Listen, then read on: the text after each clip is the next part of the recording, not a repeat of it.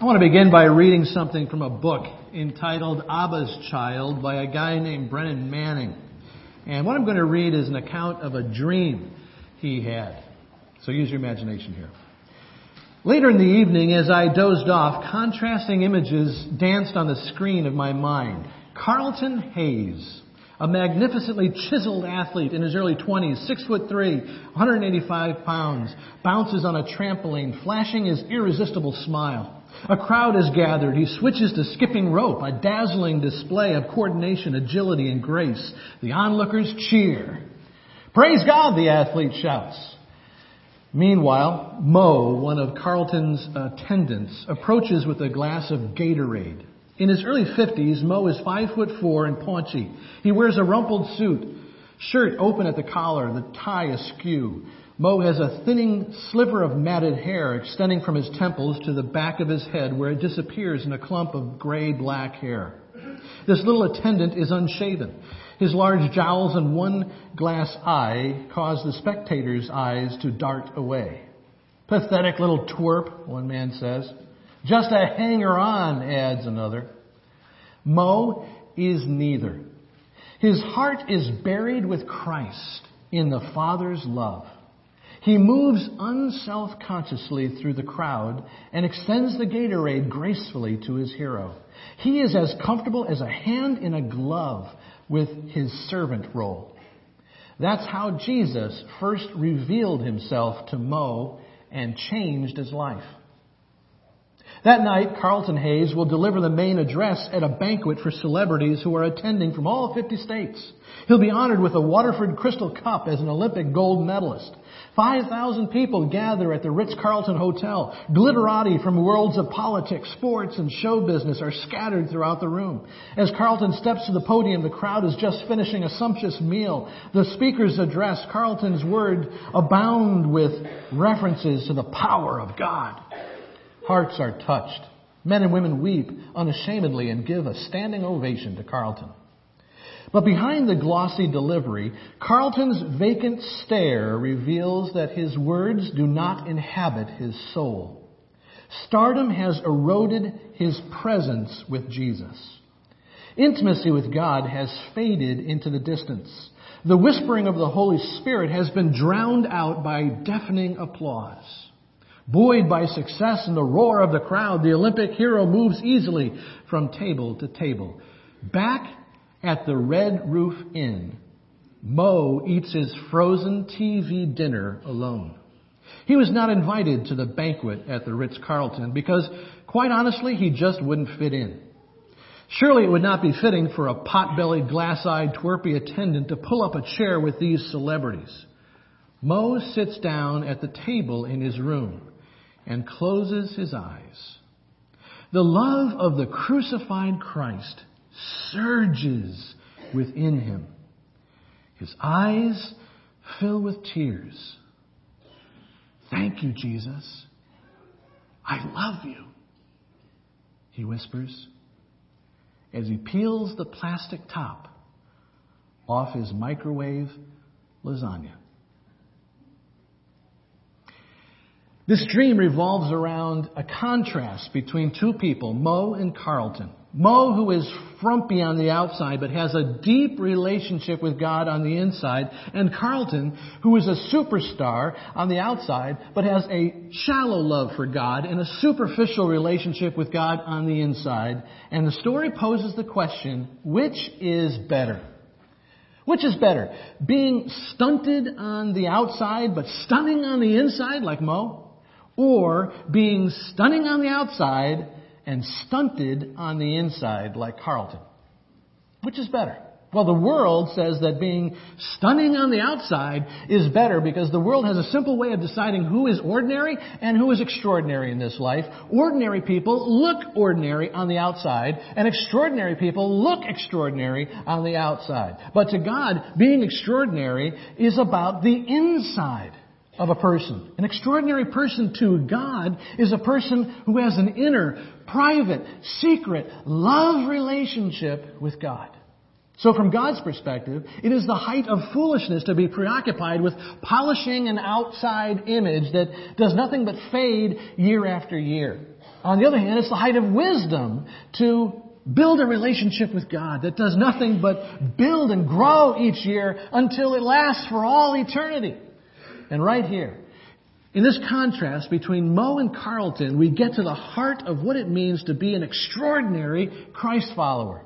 If you want the extraordinary life of a true Christ follower, you must decide that really loving God on the inside is the most important thing in life. That really loving God on the inside is the most important thing in life. If you're going to be an extraordinary Christ follower, you need to be more like Moe. Which does not mean that God wants you to be frumpy on the outside. No, being extraordinary in God's eyes means that you really love God. You really make loving God on the inside the most important thing in your life. Now, how do you know if you truly love God on the inside? Well, one way you know that you love God is if you engage in a daily dialogue with Him. Today we conclude our study on the second characteristic of the true Christ follower. Extraordinary Christ follower characteristic number 1 is a Christ follower lives like Jesus.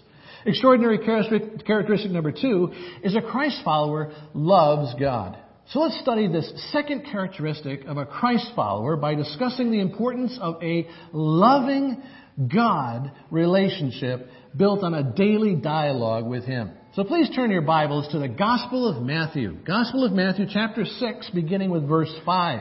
And if you're using the Bible provided for you, this is on page 684. Today we're asking again, what does it mean to love God? Last time we discovered that loving God is not a set of affectionate feelings for God. We discovered that according to Scripture, loving God is not having feelings for God. It's having a friendship with God.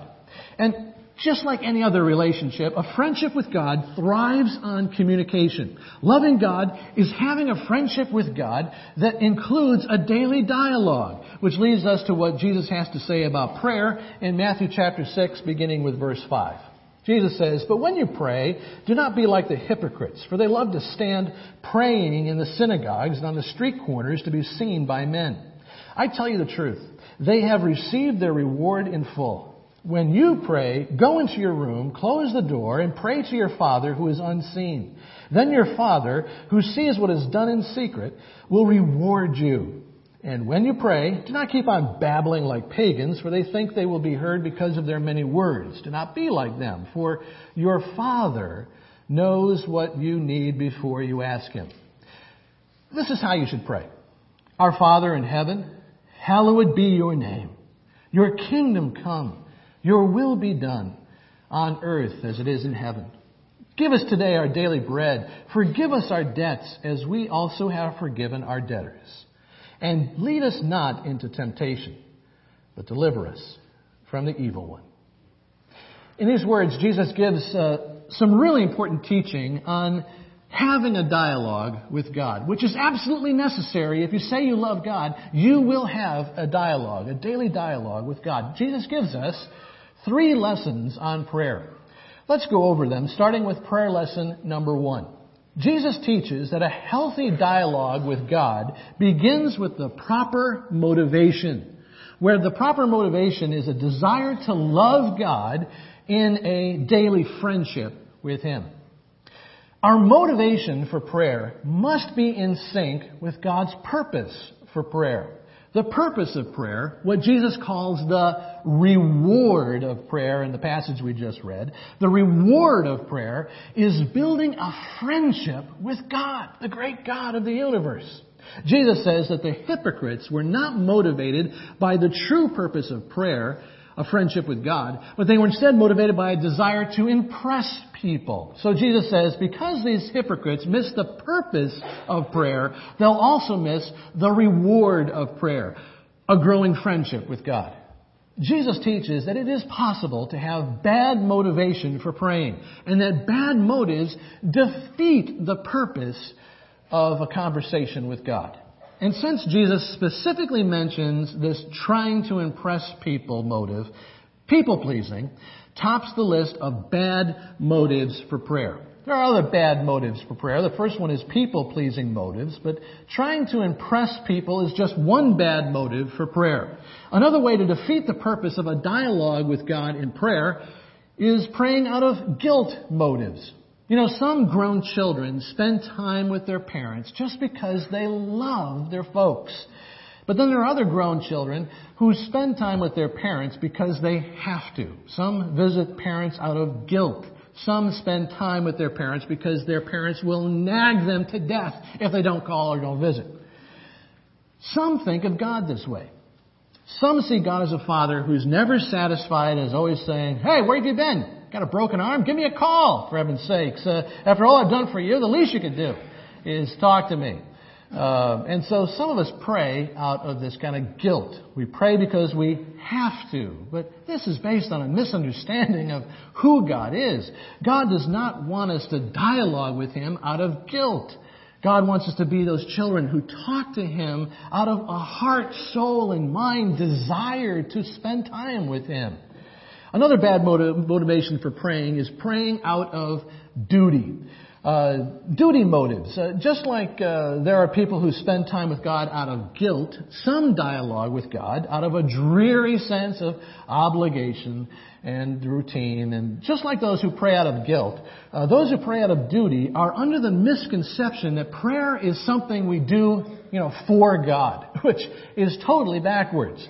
Prayer is not something that we give to God as much as it is an amazing privilege that God gives to us. Prayer is a gift. God never forces on anyone. It's just a gift He offers and invites us to, a gift that He invites us to open over and over again at any time, any day. But the most common bad motivation for praying is selfish get motives. A few years ago, I had an old friend from high school call me. And since I hadn't heard from Rich in several years, I was really excited when he said, "Hey, we got to get together." And I was thinking he meant that we should try to get together in a couple of weeks. And so I was shocked when he said, "What are you doing tomorrow night?" And I said, "I guess we can make that work." And so the next night, Rich came over to my place for dinner, and we had a great time catching up. We had a great time talking. And after a long evening, at the end of the evening, I walked him out to his car. And on the way out to his car, it happened. Rich asked me for $400. And he had a long story about his car and how he just needed a little help and how he'd pay me back in a week.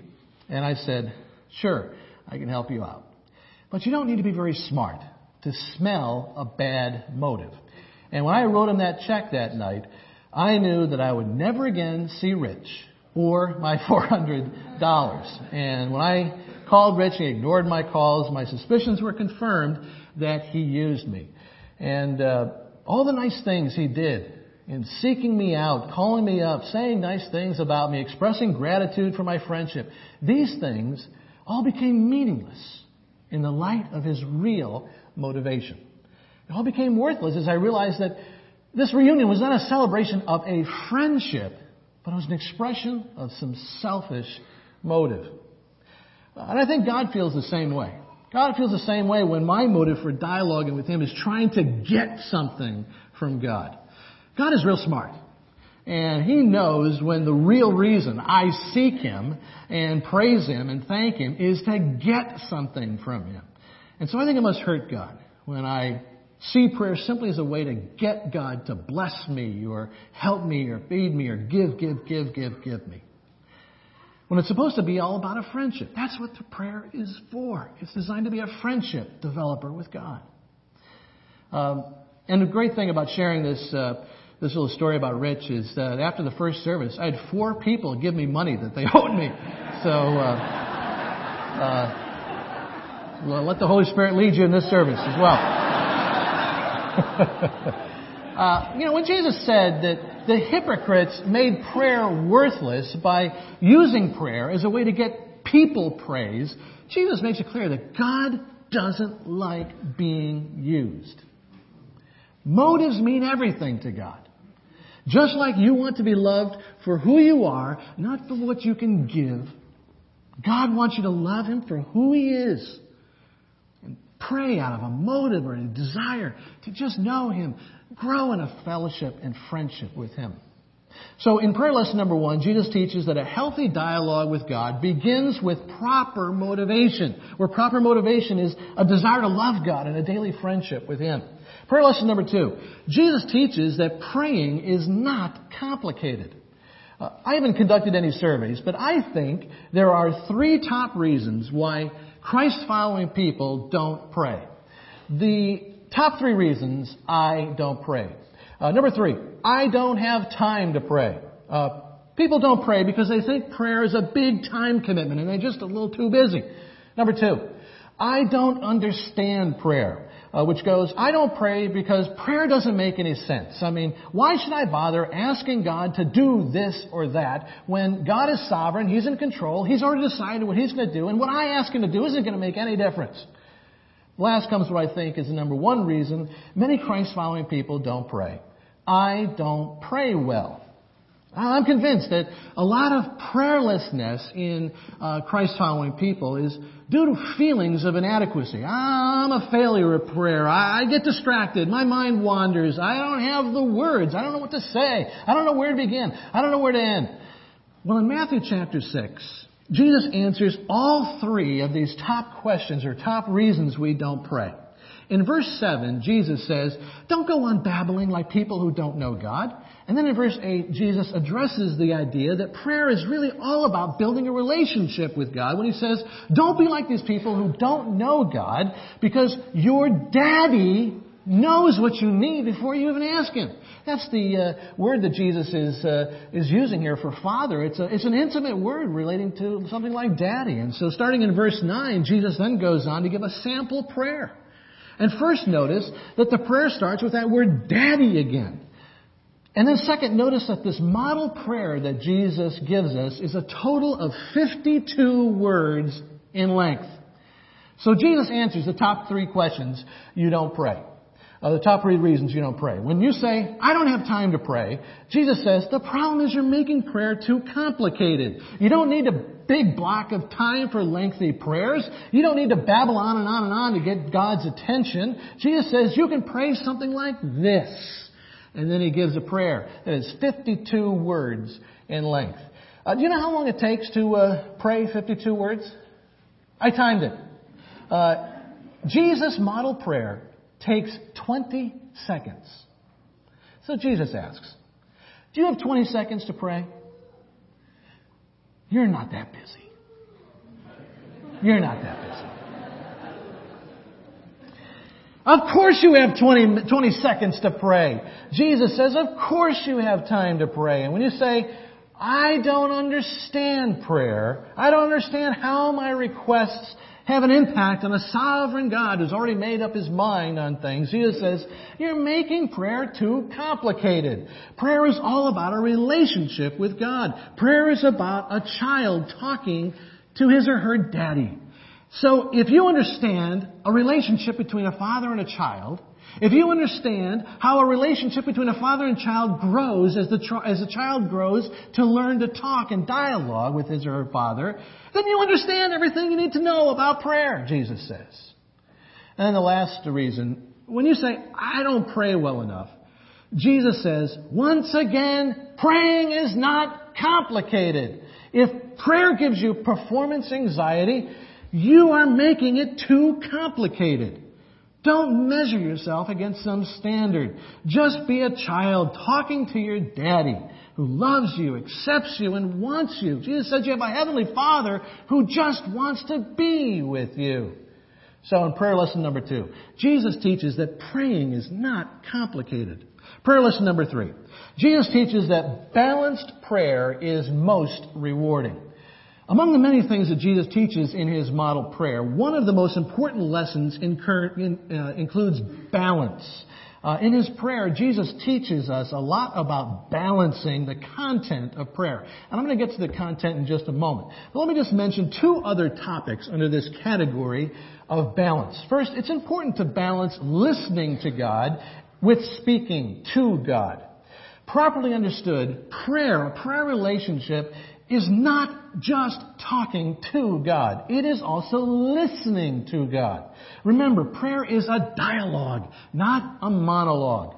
Jesus doesn't say this directly, but when He tells us not to babble on and on and on like people who don't know God, I've got to believe that Jesus is reminding us that sometimes prayer is just being quiet. Just being quiet and listening to God. Later on in this series, we're going to study more about this listening to God, especially as it relates to the Bible in listening to God. But right now, I really believe that there are some people here today that if you would just get out of the monologue kind of mentality when it comes to prayer and think of prayer as a dialogue where you're not only talking to God, but you're listening, I think it would revolutionize your time with God and your prayer and your interest in prayer and the joy, because it's a joy to listen to God. Next, it is important to balance concentrated prayer with context prayer. Now, if I were to ask you, what's more important, setting aside some time each day to concentrate on God in prayer, in a special prayer time with God, or is it more important to talk to God throughout the day in the context of your daily schedule? If I were to ask you that question, you should say to me, that is one dumb question. Because it is. It's a dumb question. It's like asking, is it more important for a married couple to talk to each other and give each other some concentrated conversation time, say over a meal, or is it more important for them to talk in the midst of the routine of home life? They're both important. It's a dumb question. A married couple must have times when they give each other undivided attention, say over a meal. But it's also just as important for married couples to talk in the midst of the routine of everyday home life. A healthy relationship needs a balance of both concentrated and context conversation. The Christ follower loves God by giving God some of his or her undivided attention every day, setting aside some time for concentrated conversation with God. But a Christ follower also loves God by talking to God in context throughout the routines of the day and work, at home, everywhere, talking to God along the way.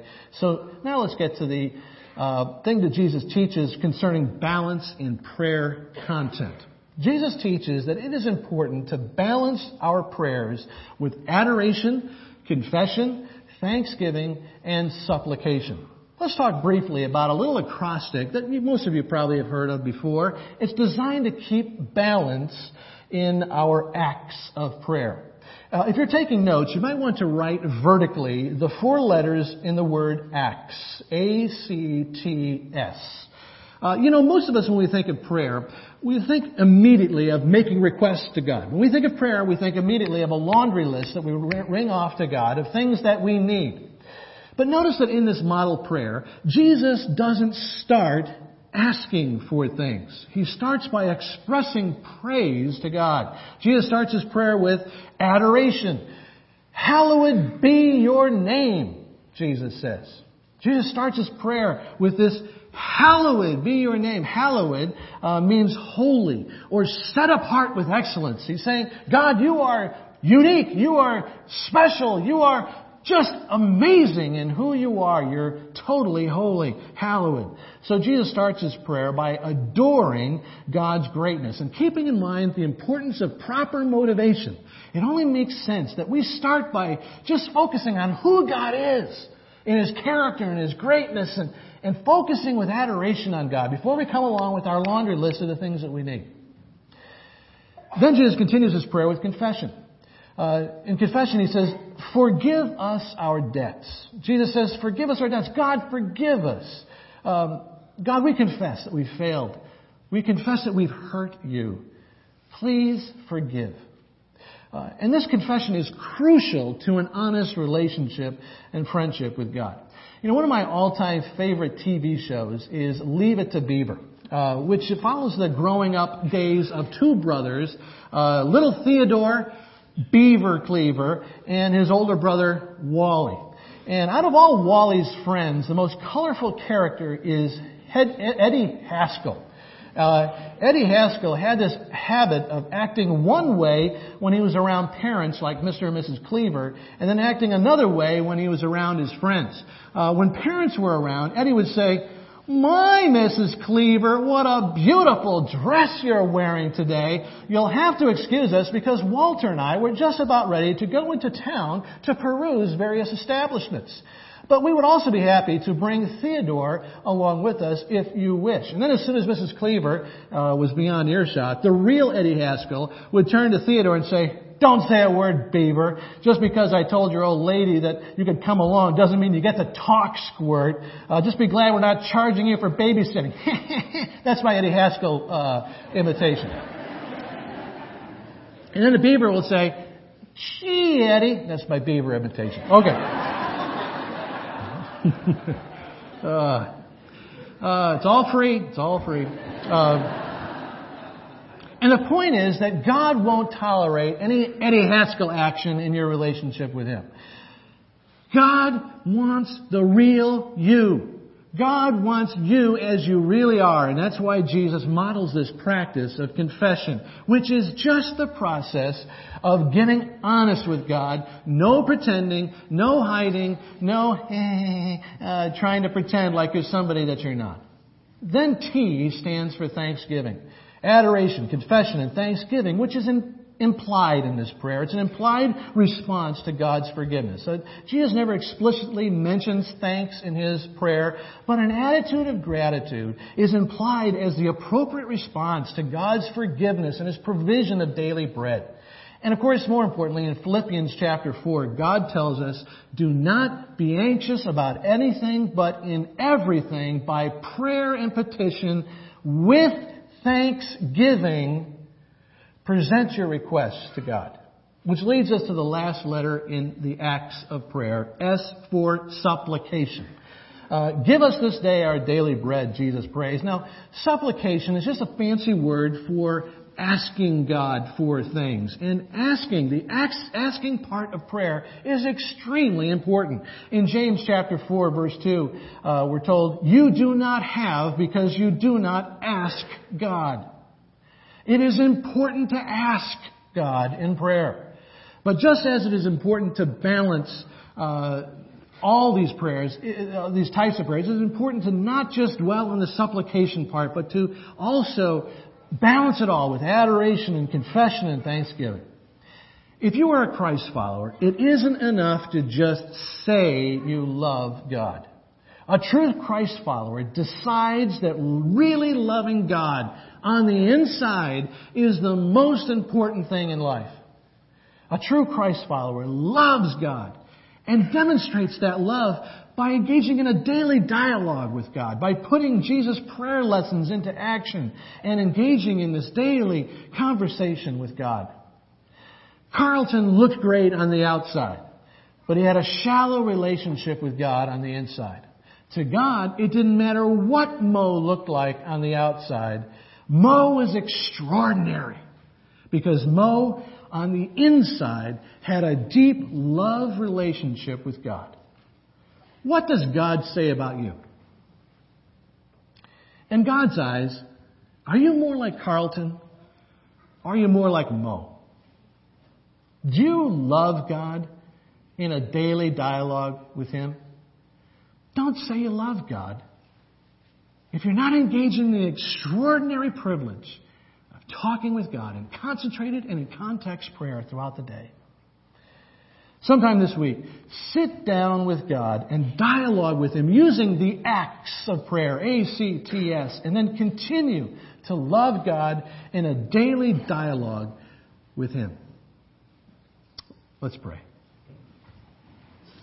God, we thank You that You love us so much, that You desire us to come and just develop a friendship with You. Lord, we pray that You would dwell in us and grow in us a greater friendship with You as we dialogue with You. Lord, as we give You our offering right now, we do it again out of this same friendship, this adoration and thanksgiving that we bring to You now. Lord, we pray that it would be a daily part of our dialogue with You. Amen.